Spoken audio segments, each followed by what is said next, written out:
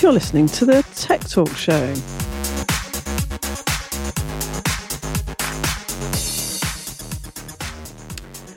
Hi there, my name is Sue Nelson, and for the next half an hour or so, we're going to be talking about all things tech. I'm joined by my fellow presenter, Russ Shaw, founder of Tech London Advocates and Global Tech Advocates. Hi, Russ. Hi, Sue. Nice to see you. How are you doing? I'm very well. How are you? I think I should call you Saint Russ of Shaw. Of all the stuff you've been doing this year, when you said to me you were going to slow down. My wife gagging on her food as you say Saint Russ of Shaw, I think we should call you. So before I talk to my guest, we've got another lovely guest in the studio. We do? Gavin Poole of Here East. Hi, Gavin. Hello. Probably not yet, Saint Gavin. No, certainly not. No. And those who know me well will know that's certainly not a fitting. We'll laugh at that. Yes, okay, fine. And before we move on to Here East and some of the other things we want to talk about today, Russ, can you just explain the difference between Tech London Advocates and Global Tech Advocates? Because now when we go onto the TLA website, there's so much going on, and I know now you're travelling all around the world. What's the difference between the two? Very good question. So Tech London Advocates is a group I set up just over 6 years ago to bring London's tech leaders together to promote our ecosystem, to showcase the great startups, scale-ups, founders, and to address the issues and challenges that we face. We've got over 7,000 in the community, 45, soon to be 46 working groups, and I run that group. And we try and bring that group together a couple times a year, and we're going to do that again at Here East, which you'll hear about in a moment. On top of that, I run Global Tech Advocates. So Tech London Advocates, or TLA, is now one of 13 groups in Global Tech Advocates. The other groups, I license the brand, the IP, the operating principles, so that they create a similar group wherever they are in the world. I charge them a whopping £1 a year, so it's not about making money. Do you make loads of money out of this? No. I maybe one day, but not at the moment. It's very much focused on creating a similar ecosystem in different places, and not about making money, but how do we then create these groups in the Nordics, in Shanghai, in the Bay Area, in Bogota, in Italy, Spain, Paris, wherever. And then how do we, in my role as founder of Global Tech Advocates, how do we interconnect our tech hubs? So the reason why you started in London, I seem to recall, having met you years ago now, is because you felt quite strongly that London was the centre, or could be a global centre for the tech world. Yes. But how does that then work when you go over to Japan and go, London's the best, really, chaps? But it's not about that, is it? It's about drawing in, and it's sort of got bigger than that in a way. It has, but underneath all of this is a philosophy that London can be a world-leading global tech hub. I say in my lifetime, I don't think we'll be a Silicon Valley, or I don't think we'll be a Greater Bay Area in China, which is Shenzhen, Guangzhou, and Hong Kong. But we can carve out a unique role in this global ecosystem. And so can others. And so can others. What you're saying. Yeah. But ultimately, with me being based here, with TLA here, with Global Tech Advocates here, interconnecting these hubs, whether it's around the world or across the UK. We've got 4 groups in GTA that are within the UK. That is where the strength of this comes from. So interconnecting tech hubs, I think, makes individual tech hubs that much stronger. So if London is that base, then that's great. Sharing learnings and just making connections as well. Sharing learnings, helping businesses, say, from London who want to expand to Singapore or Paris or the Bay Area. We can do that and connect them to the right communities, or welcoming entrepreneurs, whether they're in Tokyo, in Shenzhen, in Copenhagen, who want to come to London, then we will introduce those people into our communities. And it's really about helping and supporting them. So if I did, lived in Russia or something, and then I came over here because I wanted to start a new business, it's a great idea to join, isn't it? Because then you've literally got 7,000 people surrounding you who hopefully a few of them might be able to give you a leg up or help you. And in TLA, we do have geographic working groups. So separate to the GTA groups, when you mentioned Russia, well, we have a TLA Russia group. So it'd be obvious for that person to join that. Exactly. This coming week, we're launching the TLA Pakistan group, and we have groups covering Latin America, India, China, Africa, MENA, Korea, Taiwan. So, that's about helping London connect to other specific regions around the world. GTA is about creating a similar ecosystem of leaders, all coming together, all pro bono, all as volunteers, to promote and support their individual ecosystem. So it doesn't cost anything to join, and I can understand if somebody's abroad and coming over to London, and it's a pretty scary place when you go to a capital city anywhere, isn't it? Yeah. You need some friends.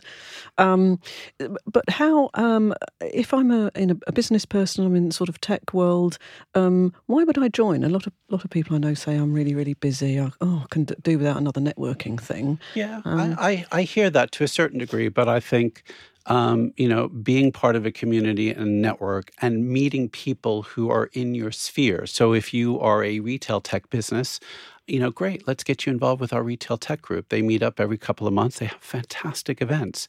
Or, if you're a woman running a tech business and you want some extra support, join our TLA Women in Tech business, a group which Sarah Luxford leads, which has over 3,000 to. So that means you don't have to go to something every month or whatever. This is program events, and you can dip in and out. You can dip in. The groups are designed for very, very busy people, and it's literally use us as a resource when speaking, blogging, tweeting about tech, the good, the bad, it doesn't matter. Introduce a new advocate when you're ready to do so, but the groups are free and inclusive to join. And 3, adopt the ethos. We're here to help each other. That's it. It's for very busy people. Well, I get a lot out of it, that's for sure. So we've got a great event down at Gavin's Gaff, which we'll talk about in a minute. Just explain the Investor Showcase, because it's not exactly the first time it's happened. No, this is Investor Showcase 2.0. So we are thinking about the kind of geopolitical environment which we live in. And 2 years ago, we did our first Investor Showcase, and we timed it approximately 6 weeks after Article 50 was triggered to bring the whole process to exit the European Union.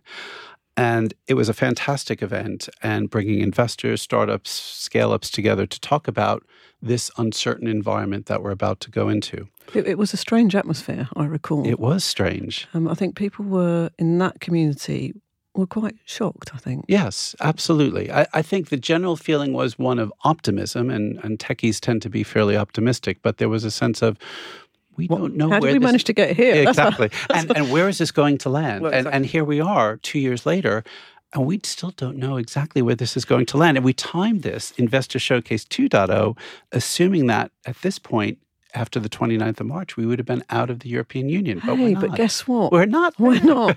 Which is probably not a big surprise when you look back at it. But still absolutely worthwhile to bring many types of investors to come together to talk about what they think is going to happen, how this is going to land, what they're hearing. I mean, what's been remarkable for me is since the referendum, the level of investment in London and UK tech has continued to grow exponentially.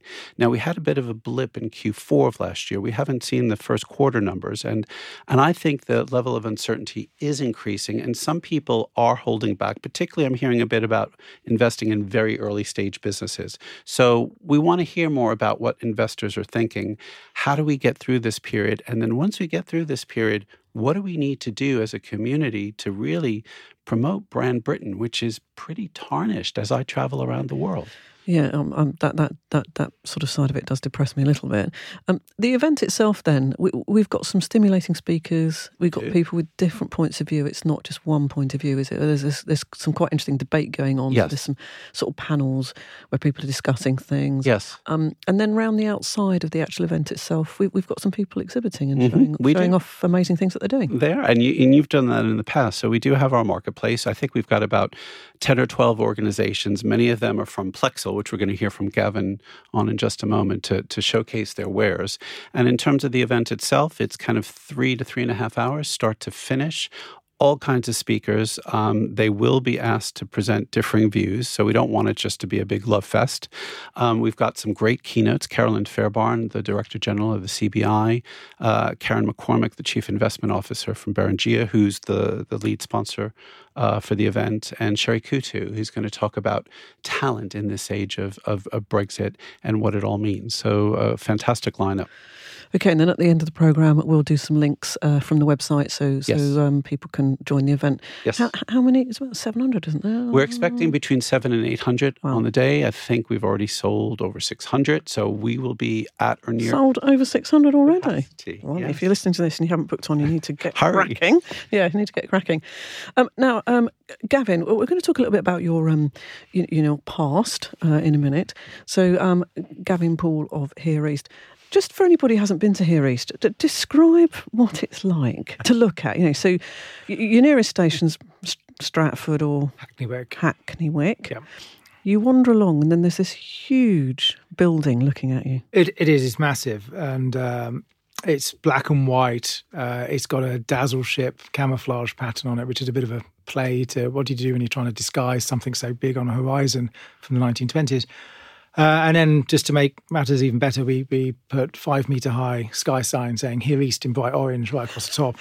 So you can't miss it when you walk across the park. And that's Elizabeth Park, isn't it? That's the Queen Elizabeth Olympic Park. It is, yeah. So it's formerly the home of all of the press pack and TV studios during the games. And about 90% of content for London 2012 came out of the building because it's hugely connected, as you'd imagine, from a TV recording studio. So we put together an idea and a vision, which was to create a technology and creative campus built very much what you hear Russ talking about global tech advocates and under tech advocates, but about collaboration, innovation, sharing knowledge, that transfer of knowledge when people come together to share ideas, to dream a bit.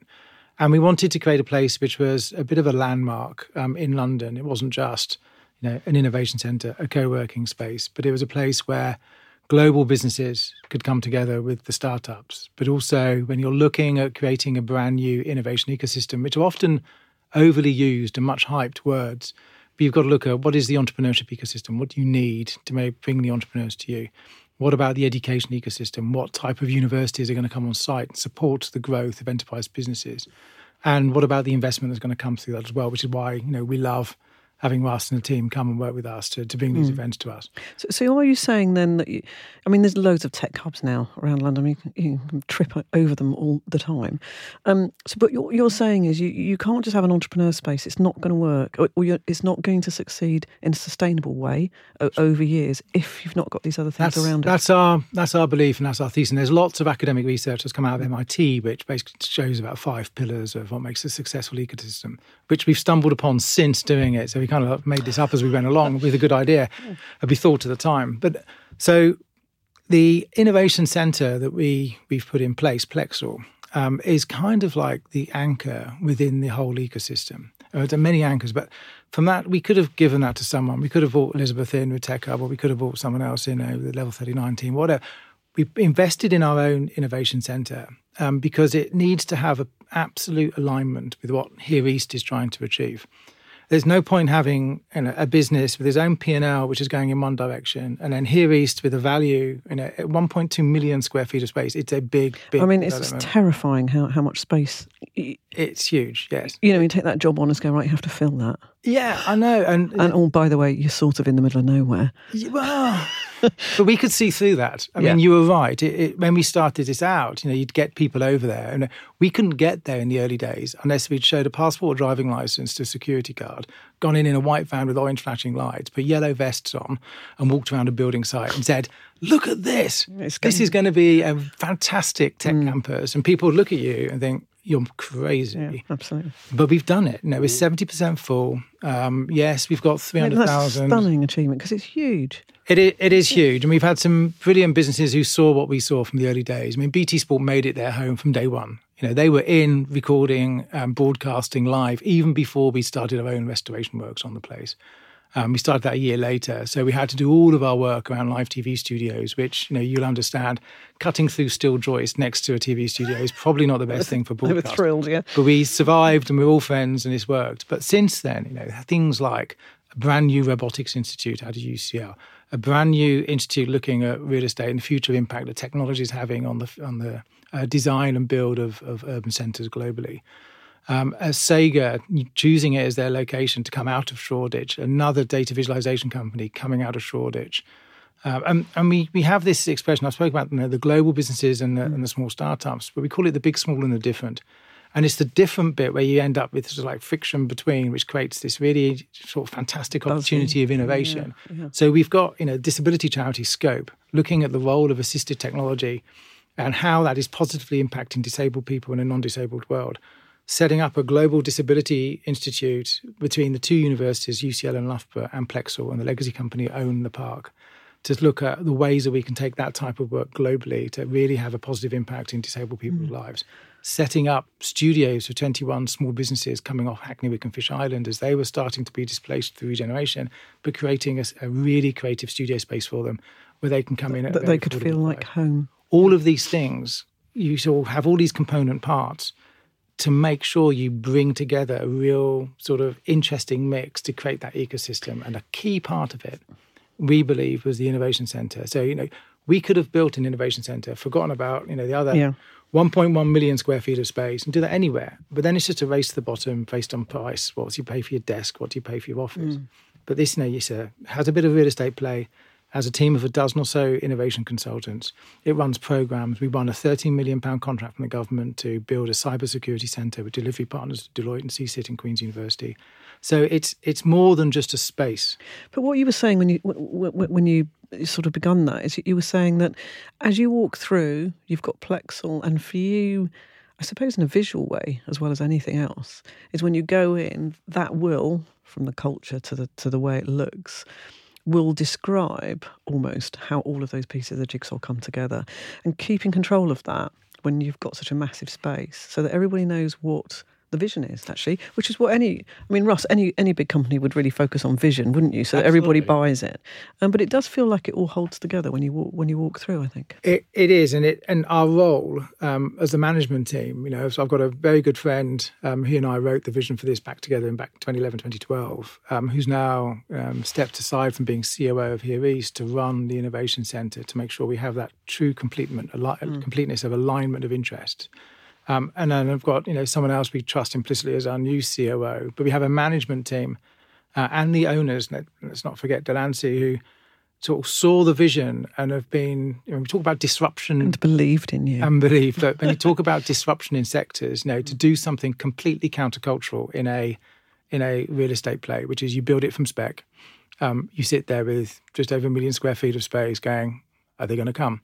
But, and they did. That's how I cannot believe that you took that job on. I mean, you must have been mad because the chances of success, if you really didn't get it right, it is, well, I'm not saying it's slim, but it's a tough job, and also that government's involved and public sector and other people, and it's pulling all those strings together. It's a hugely difficult job, but credit to Gavin and his team and the folks at Delancey. They had a vision and they've executed brilliantly on that vision right from day one. And I'm out there quite regularly. I don't go there in and out of there every day, which is what Gavin does. I see how it moves on every couple of months or so, and it is quite remarkable. Gavin, I don't think you could have done that unless you were a political player, unless you understood how politics works, because you've got to have a bit of that on your side. Otherwise, it's not going to happen when you've got something that is so much a part of the community and is so much to do with regeneration.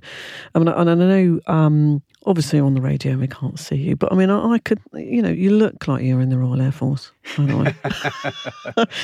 I thought I'd left that behind. No, I'm sort of joking, but part of the role that you had was working as a government advisor, and I'm sure that must have been, part of the success of it is understanding how there is a role for the public sector as well as the private sector. Absolutely. I think, it comes back to that thing about being disruptive in the marketplace. So when you say taking the job on, we created it, we wrote the vision, we then went sourcing funding. Still an insane thing to do. It's totally mad. Because it's a career-ending thing if you don't get it right. Exactly. We look back now and Andrew and myself say, if we'd know what we know now, we might not have taken the leap that we took back in 2012. So I think from that point of view, it's been a real journey. My background, though, from, yes, I'm ex-military. I was an advisor to the Defence Secretary in the ministerial team. I ran a think tank for Ian Duncan Smith for 4 years, looking at social regeneration and social policy, which this is what this project really helps, I think, how those things... Particularly when you look at London 2012, yes, there was a lot about sport. And ironically, we published, when I was running a think tank, a report in 2011, which slammed legacy for the Olympics on a sporting component, which I think is still valid. But from an economic legacy, and you look at what the investment's done to the park and East London, it's phenomenal. It's transformed that side. Absolutely superb. So understanding politics, understanding how Whitehall specifically works, or dysfunctional. Or doesn't. Yeah. My whole part of my MA thesis was all about the dysfunctionality of Whitehall. So, I've studied this a lot. I've also practiced it a lot. So I think, it's not just from the political side, but also being a senior military officer, it's diplomacy, defense diplomacy, traveling overseas, what you're doing when you're around doing various operations. Can you imagine me doing that job, Russ? It wouldn't work, would it? No. It wouldn't be one of my skill sets. Stick to this one, Sue. Okay. But joking aside, there seems like there's a huge number of threads that you had to pull together. And now, of course, you've got London's largest tech and creative campus, 4,000 students. Not 4,000 students, 4,000 people. Entrepreneurs and businesses. Yeah, 4,000 students, entrepreneurs, employees, founders. We've got about 1,000 students on site, masters and PhDs. We thought we'd probably have about 5,200, 5,500 people on site. But we had, last year, we had a moment where the data center, which was coming in, because of the changes in the data center market and the way that the big giants like the Googles and the AWSs and Alibabas of the world have taken on the data center world, we've exited the data center from the scheme. We brought in an amazing National Collection and Research Centre from the V&A using amazing technology to open up National Collection and to be a centre and a study of design, which is what the V&A was set up for all those hundreds of years ago, on site next to a whole bunch of companies who are looking at design of products and services. So it's a fantastic opportunity. But what it meant is it gave us some space now where it's not just a data center. It's actually now got people visiting. It's got people working. So we think we're now going to be somewhere in the region of 6,500 to 7,500 people on site. I remember going there the first time. Mm-hmm. I think when we did there was a 2015. Was it? It was before the auditorium was open. Yeah, and you went in and it's like, I'm in a minibus. And I just thought I've been taken somewhere. Like, am I going to be shot or something? Because there's nobody around. And then you couldn't find where you were going because it's this massive place. Mm-hmm. And now when I go, it feels like a little village, actually.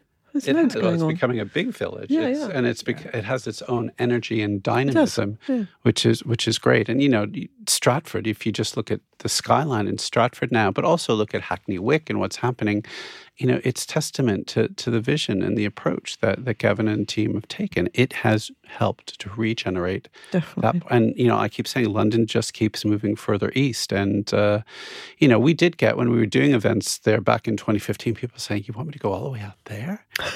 And now it's like not it's Glasgow or something, or the Hebrides or something. But it's like, but that's not an issue now. It's a 15-minute beautiful walk through the park, actually, from Stratford International. And we've ditched the white minibuses, so we've now got beautiful shuttles. I'm pleased about that. But as well said, it used to be a big issue. So I've got to go to here east, I've got to get out there. It's like now, naturally, of course, it's in here east, but it wouldn't be anywhere else with it, and it just flows now. And I think people are quite comfortable navigating themselves. And there's some little past Liverpool now. Street used to be the break point. Can't go past Liverpool Street. Yeah. And now... I fall off the end of the world. Exactly, people just love coming to the park. Why do they like coming to the park? We've got loads of fun stuff. We've got autonomous vehicle trials running in the park later this summer. We've got, we brought Bird. To the UK. And, it's a beautiful park, full stop. Yeah, exactly. And, you can, where else in London can you legally ride electric scooters and have fun in the park on days like this? It's amazing. Very good. Now, one of the things as a sort of theme that's coming out, and I think it's interesting talking about Here East because, establishing that type of community has a massive knock-on effect. So there's some bars opening and there's people selling, food, and there's other supply systems that are going on. There's a little school around there, isn't there? And all sorts of other events or spaces. Technology can actually be a force for good. We're hearing a lot of things around people like Facebook and, kids spending too much time on their phones. In your view, do you think that technology actually, if we looked at it properly, and let's say we looked at it with a bit of perspective in 10 years' time, we'd actually go, wow, this is an amazing force for good? I think on there's... balance. No, I do think there's a lot of opportunity there to do some really interesting things, to re-establish the trust within the general public, to say technology is an enablement for good. So some of the things I've been talking about particularly around disabled people, technology can be an absolute lifesaver to enable them to function in, as I keep on saying, in a non-disabled world. We've got some brilliant deaf programmers in our society and in our country. But the thing about programmers and coders, they need a peer review mechanism. But if you can't communicate with someone because they're deaf and you can't sign, how can you do that peer review? So use of technology is going to be really interesting. We're running a program on that in the summer. When you look at the type of businesses we've got within Plexel, particularly with the startup and scaling companies and within the cyber businesses as well, you're really starting to see businesses now trying to solve, and it's often hyped work language, but some of society's real problems. Toughest problems. And they genuinely, and the younger people who are starting these businesses really want to do something that makes a difference. It's one of the reasons why I got involved running a think tank. I really wanted to make a difference in social policy. I really wanted to understand what could we do which would help nudge society in a different direction. And you're seeing that through younger people now, starting in some of these businesses. Now, whether it's health and fitness, we look at some of the might of the global companies, even like Ford, and their smart mobility and City of Tomorrow program, but actually talk to the people who are in those and driving those programs, excuse the pun. Actually, they want to open up our cities to people who the city's not open to, the most vulnerable, some of the poorest members. How do you do access to jobs? How do you get access to where the work is? And I think if you look and understand what these people are doing in these businesses, it becomes a real change into society. And I think that's a positive thing. Russ, across all the working groups that we've got at Techline Advocates and Global Tech Advocates, do you feel that there's a real drive for tech for good, or is that not a very good description? Is there a better description? Oh, I think so. I mean, we do actually have a TLA Tech for Good. I thought we did. Group. Yeah, absolutely. There's so many of them that I forget. Yes, and they're involved and promoting lots of other Tech for Good initiatives, and they're based. A couple of them are based at Bethnal Green Ventures, and Paul Miller's going to be speaking at the event, at the Investor Showcase event. So that is its own group, but I do see this permeating through all of the other working groups. We talked about the TLA Women in Tech group. I mean, it's very much part of that whole mantra. But, you dip into things like blockchain or the TLA SaaS group. People are thinking about this. And I mean, because we have seen, and this will be one of the themes that we pick up at the event, this kind of, call it the techlash, the backlash against tech and particularly large tech businesses. And we have a lot of work to do to address that. And some of the big tech titans, as we call them, have been beaten up, and sometimes rightfully so, in terms of how they've responded or their slowness in terms of addressing some of these issues. And I think many of the people I come across in the tech community are frustrated by that as well, and therefore are doubling down, saying, look, I know we can do things better. I know that the technology that we're creating is a force for good, and therefore I'm passionate about it and I want to keep driving it. So you've been very high up in a tech organisation. Obviously, you're so successful. You put your feet up 10 years ago. I don't know what it was. Thanks, Sue. But how easy is it, or how difficult is it, shall I say, if you're in charge of a very, very big tech company everybody knows, and yet you're being criticised for some of the things that you're doing? How do you handle that at the top? And is it possible that, let's say at Facebook or whatever, they can actually drive out some of the issues that happen? Or is it just too complicated and too big now? I think ultimately it's dictated by the culture. And that's why I'm watching some of these companies closely, because if you have an open, collaborative culture, and I worked at Skype, and people were absolutely passionate about the product, the service, the experience, and many of those issues and sometimes customer frustrations about the experience got to the top, and we talked about them very openly and very candidly, and we made some really tough decisions. But we said, look, ultimately you've got to err on the side of what the customer wants. So what do you mean by tough decisions? Like getting rid of people who don't toe the line, or what do you mean by tough? Well, I think in terms of how you roll out a product or service. I was putting Skype on mobile devices, and we had to do things with the App Store through Apple, and we had some debates about, this was way back when 3G was just rolling out. Do we actually charge for a 3G service? And I was very much saying, no, we shouldn't do that. That's ridiculous. But I was overruled, and yet this avalanche of customers came back and said, why are you doing this? We had some honest, frank discussions, and we said, no, we're not going to do that now. Let's listen to the customer. So I think if you've got a culture, you will disagree with people, but if you've got an open culture that says, look, let's make sure we're listening to what people are saying and respond to it in a proactive way, customers and society as a whole will go along with you. And I think some of what we're seeing now with the likes of Facebook, Twitter, Google, et cetera, is people are still questioning, well, what are you actually doing to fix the problem? And I know they are trying, but is it happening fast enough? I don't know. See, that's what I'm asking you. Are they making tough enough decisions? Because it does seem to me that it's probably quite complicated to say, well, I can see somebody who's, training people to make bombs, therefore I'm going to shut that website down, whatever. But is it indeed their responsibility to do that? Or is it just an agnostic, sort of platform, which is, it's not their role to do that, it's society's role? Or they've found themselves in a really tough position. They have, and I think they're coming to grips with that. But I think if you step back and look at how did they get to this point? And this is not just, say, for example, Facebook, but many of the startups and scale-ups and the tech unicorns that we talk about, driven by their investors in many instances, it's all a focus on growth at expense of anything else. And I've also been caught up in that mantra too, which is grow the top line, demonstrate you've got a great business model, and you will be successful. And these businesses have proven success, but they've also put on some blinders, which was we're focused on growth, but it's been at the expense of some of these other broader decisions that need to be taken. And they're now just grappling with it.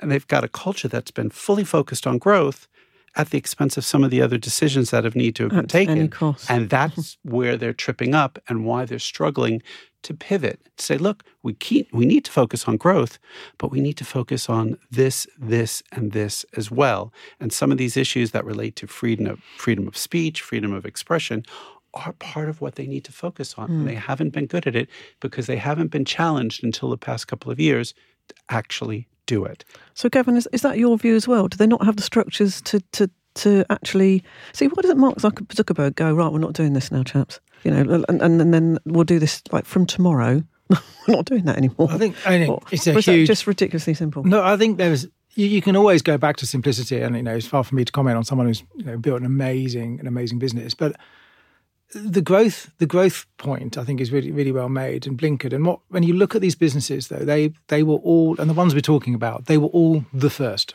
They were all leaders in their field to scale at such a pace, particularly building social networks and others, which meant any drop down from revenue is going to be hugely criticised, particularly since most of them have IPO'd and they're all quarterly reporting and everything else that goes with all of that as being a public company.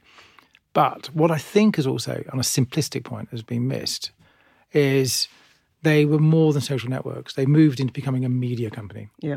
And our media companies and some time ago. Yeah, exactly. And it took a while. I mean, we were talking about this 4 or 5 years ago. And they don't seem to appreciate they're actually a media company. Therefore, it's different to what we'd normally have in terms of, news channels or newspapers or whatever, news blogs. But actually, they need to have the same sort of moral responsibility and codes that those media companies have.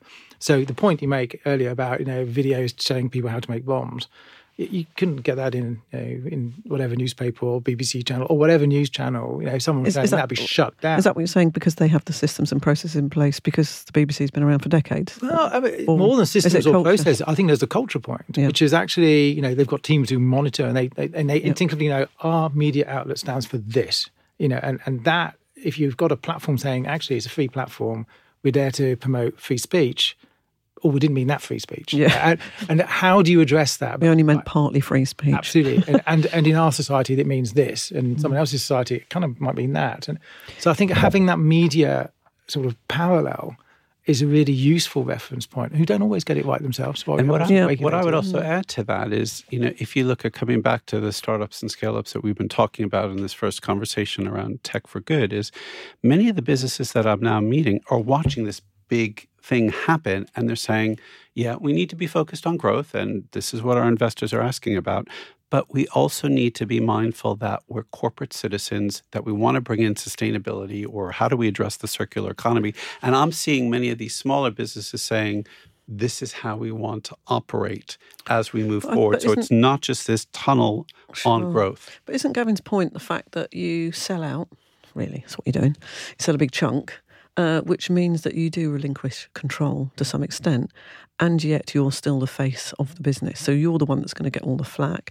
And if you sell out at the point where you don't consider the cultural aspect, you're going to be lumbered with a load of investors who are just going to drive growth, and they don't really care because they don't have to take the the hit for it. Well, I'm not sure I fully agree with that. I mean, yes, that will happen, and that is certainly a risk in all of this. But we just convened 18 investors last week. We had a great round table. Many were angels, many were VCs, and I think this notion of tech for good, ethical investing, thinking about sustainability is not lost on them, because that's where society is going, and they have to. And therefore, my point is, if you are going to sell your company, you've got more leverage than you think you have, you should be looking at investors who share your vision and your... Yes, and one of the first things when I'm talking to people who are looking to raise money early stages, you've just got to be comfortable with who your investors are and be prepared to turn people away if it's not compatible with your vision. If you take on somebody reluctantly, you're going to pay that price, not necessarily in 6 months, but in 3 to 6 years when you've grown your business and your views are diverging. Sure. That is not fun. Some of us have been there before. It's not a pretty picture. I think that's really an important point, because I was going to say, I'm going to go full circle here now, Gavin, because we're running out of time. So what I'm saying to you is, have you managed to do that? Is that why you think that Here East is so successful? Is you've managed to be very, very strong about saying, well, I don't really care what you think, or I don't really care if you're going to come with a bunch of money, a bunch of other advantages. If you don't share this thing, then we can't really work together. So we made those decisions in June 2012. Exactly. So we were having to raise a significant amount of money to allow us to take the developer, spin the company out, set up a joint venture, and so on. So it's more than funder; it's now owner with Delancey. But we were sat there with a short list of potential funders who we were meeting, and it was a two-way interview. They were getting to know us, and we were getting to know them. And we chose the company we wanted to go with, Delancey, because we saw that they valued our vision. We also knew they shared our vision because they were already invested onto Olympic Park. They were looking at regeneration programs in that area because they sort of bought the Athletes Village as well. And it was just this cultural fit that worked well. You have to be very strong to stick to that. I mean, I've been at big pitches and, all sorts of other things, and somebody's offered a chunk of money and then somebody else is sort of in the middling ground. It's quite hard to persuade everybody not to go for the best offer. It is about lots of other things, isn't it? That comes back to the point, which is saying, is the best offer purely a financial decision? Indeed. I don't think it is. And actually, when you're looking at something, saying the long-term value of this, the medium-term value is where you get the value. Short-term, we will make decisions where we are going to say no to deals. Are you happy with that? Yes. We are going to be very vision-led. To the exception of anything else, we are going to deliver on the vision. Manila, absolutely. And I think that when you look someone in the eye, you shake their hand and you go, I've got a sense of real trust in this person and this organisation. And you know what? If it wasn't going to work out, we'd have long gone. And, good luck to people. But we're still, even with only 30% net to let, we're still saying no. We're still holding our own, saying, no, that does not fit the vision. That is not going to help the growth. Our existing customers on site are not going to thank us if we just bring these companies in. Right. And we've 7 years in. Eventually, if you don't stick to Absolutely. So I think vision, culture, very clear, and having a shared vision with others and alignment. You can have those conversations. Not that we're not going to do that, but it's having a proper conversation where actually now the owners are saying, of course, we're not going to do that, are we, Gavin? And it's like, this is brilliant. It's completely where we need to be. I always know when you've sort of got it right, when people start using your vocabulary as their own. I always think you've cracked it then. Maybe you should be called St. Gavin, I'm just thinking, not having listened to that. Let me tell you, every time I go out to Here East right before the event, I bow down to Gavin and say, thank you very much. There's nowhere else in London where I can bring 800 advocates with such favourable terms and such an amazing venue. There's not many places that can actually hold 800 people anymore in London, so that's one benefit. He's created true magic. He has created. So, Gavin Poole, CEO of Here East. If you've not heard of Here East before, we'll just Google it. That'll do it, really. Yeah. Or if you haven't visited it, you really should. There's a lovely canal out the back. There's now some nice bars and all sorts of stuff going around. It's a lovely walk through the park. Exactly. And if you are anywhere near East London, then why not just go along and have a little nose round? Get to Stratford, hop on our free shuttle service, bring you over, come to Canal Side. Not those slightly weird minibuses that we had to stop with. They're all gone now, so don't worry about those. But it is a beautiful walk. Hopefully we're going to have a great summer. So I'm sure you'd welcome people wandering around and having a look. It started the weekend just gone as well. Yeah, evening. Yes, absolutely good. So well done. It's a great place, and from sort of, I mean, I just can't even imagine the fear of taking it on, and now where it is, it's and it's all made it look very easy, which it isn't. Yes. Russ, dates for going to Here East with our investor showcase. Yes. What's the date? It's the 2nd of May. Starts at 3 p.m., finishes at 7 p.m. And then you can go down to Canalside right afterwards. The networking and discussions and the camaraderie continues after that. But if you want to get a ticket, get in touch on the website. Reach out to me. We've got tickets to go. We're pushing out on social media. Yep. We'll pack out the place. It'd be great to have you there. And especially for me, if you want to understand how people are thinking, all sides of an argument, yes. all sorts of perspective, where are we going in the next 2 years? Who yes. knows? But you might get some clues if you come along to You'll get some very good clues. We've got meet some great people too. And we've got a few repeat speakers from the first investor showcase because we wanted to bring them back and say, what do you think now? And they were brilliant last time. I'm sure they'll be brilliant again, and some new fresh faces and some diverse faces too. So it's really nice to see that. Excellent. Notice I'm not on the stage this time. I think I was naughty last time, wasn't I? So I didn't get invited again. So thank you so much to Gavin Poole, CEO of Here East. Thank you for joining us, Gavin. My pleasure. And Russ Shaw. Saint Russ. You've been listening to the Tech Talk Show, which is available on Spotify, Podbean, iTunes and the podcast app on your phone. Thank you once again to my fellow presenter Russ Shaw. And if you want to listen to any of our dozens of other podcasts, please go to techtalkshow.co.uk. Have a good week. Don't forget to book. Bye now.